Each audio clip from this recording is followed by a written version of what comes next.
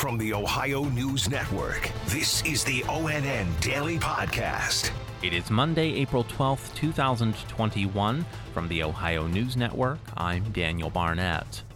Governor Mike DeWine is pushing more Ohioans to get vaccinated as COVID cases rise across the state. Brittany Bailey reports. The governor visited a mass vaccination site at Circleville High School this weekend, along with First Lady Fran DeWine.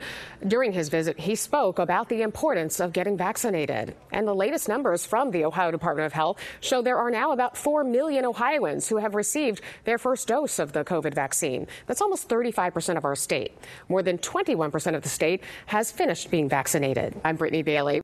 A handful of sites in Colorado, North Carolina, and Georgia have stopped giving Johnson & Johnson coronavirus vaccines following adverse reactions. Gabriela Garcia has more with Dr. Bruce Vanderhoff with the Ohio Department of Health. ODH says they haven't gotten any message indicating there should be any concern. If there is a reason to be concerned, they will notify us. And at this stage in the game, the reports that I heard coming out of those sites actually, to me, sounded far more like vasovagal reactions and not yet a cause for me to believe we should change anything. Symptoms are expected for a lot of people. Just follow the instructions they give you after you get vaccinated at that vaccine site. Reporting in Columbus, Gabriela Garcia.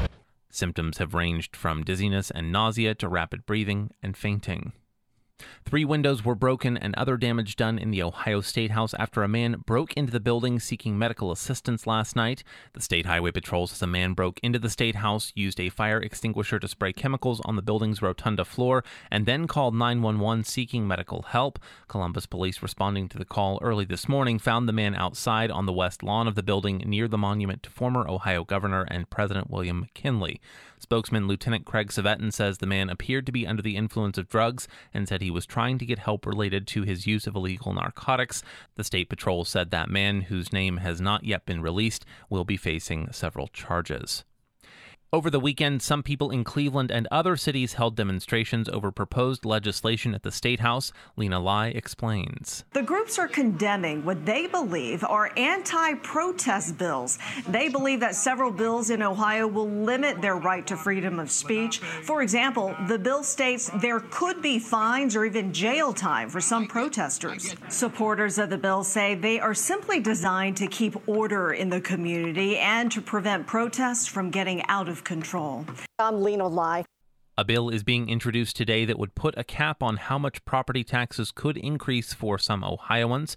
ONN's Dave James reports. The legislation is from State Senator Herschel Craig, a Columbus Democrat, and Franklin County Auditor Michael Stenziano, who says, we've had older residents in particular reach out capacity as auditor that are 90 and 85 years young, saying that when they see a property valuation increase, knowing that's going to be tied to that tax rate, that they are going to not be able to maintain those payments. It would cap annual property tax increases at 5% for households that are at or below their county's average median income. Dave James, ONN News.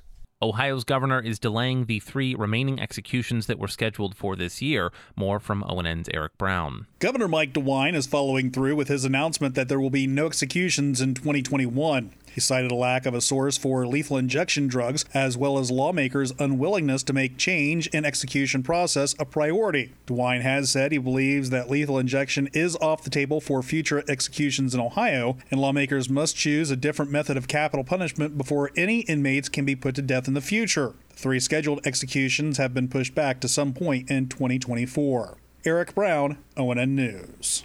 Former Ohio Treasurer Josh Mandel, who has announced a bid for the U.S. Senate next year, was escorted out of a Republican National Committee donor retreat in Palm Beach, Florida on Friday.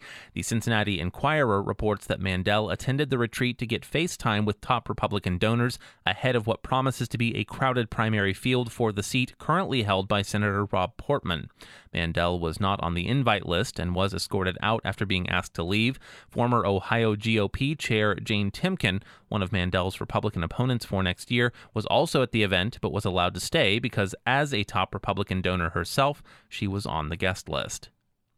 About 40% of all abortions in the U.S. are now done through medication rather than surgery, and that option has become all the more pivotal during the COVID-19 pandemic. Molly Brewer reports. Abortion rights advocates say the pandemic has demonstrated the value of telemedicine, including abortions taking place in a woman's home instead of a clinic.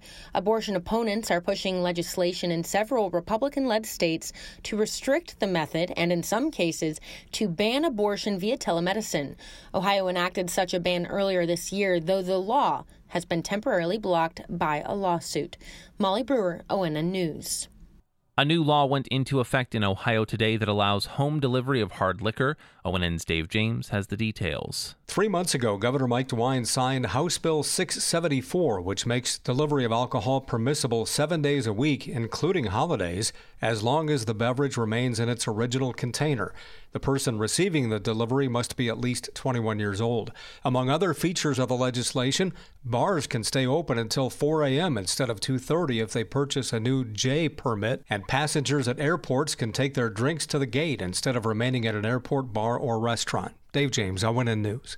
A book being released tomorrow by a former U.S. House Speaker from southwestern Ohio is turning a lot of heads. ONN's Steve Vaughn reports. Republican John Boehner of Westchester served in the House for nearly a quarter century, and he was Speaker between 2011 and 2015.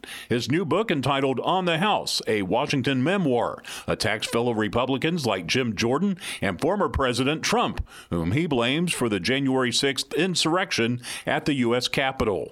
Most of his venom, though, is saved for Senator Ted Cruz. Ted Cruz, go yourself. An audio excerpt of the book was released by Axios. Steve Vaughn, ONN.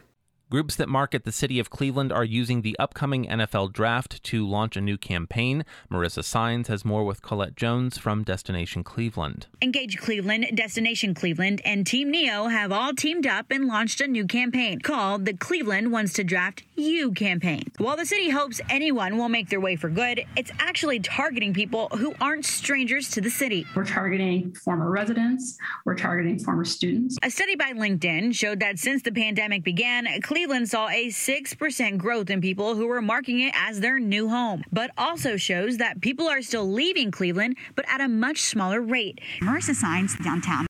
And the Ohio State Buckeyes are back on the field today as the university opens up ticket sales for their spring game. More from Tracy Townsend. Head coach Ryan Day spoke about adjusting to COVID-19 times. We had to adjust with no fans, and then we kind of got used to that. Now we have to adjust to having fans again. Thank goodness that, we're able to get some people in the stands. Looking forward to have our guys play in front of a crowd. Capacity will be capped at around 19,000 people, and 10,000 of those seats are going to be for frontline workers. Masks will be mandatory for everyone in attendance, and fans are going to be grouped in pods while they are in the stands. I'm Tracy Townsend. Special thanks to affiliate stations WBNS-TV in Columbus, WKYC-TV in Cleveland, and WTOL-TV in Toledo for their contributions to today's newscast. I'm Daniel Barnett on the Ohio News Network. This has been the ONN Daily Podcast, a production of Radio Ohio Incorporated on the Ohio News Network.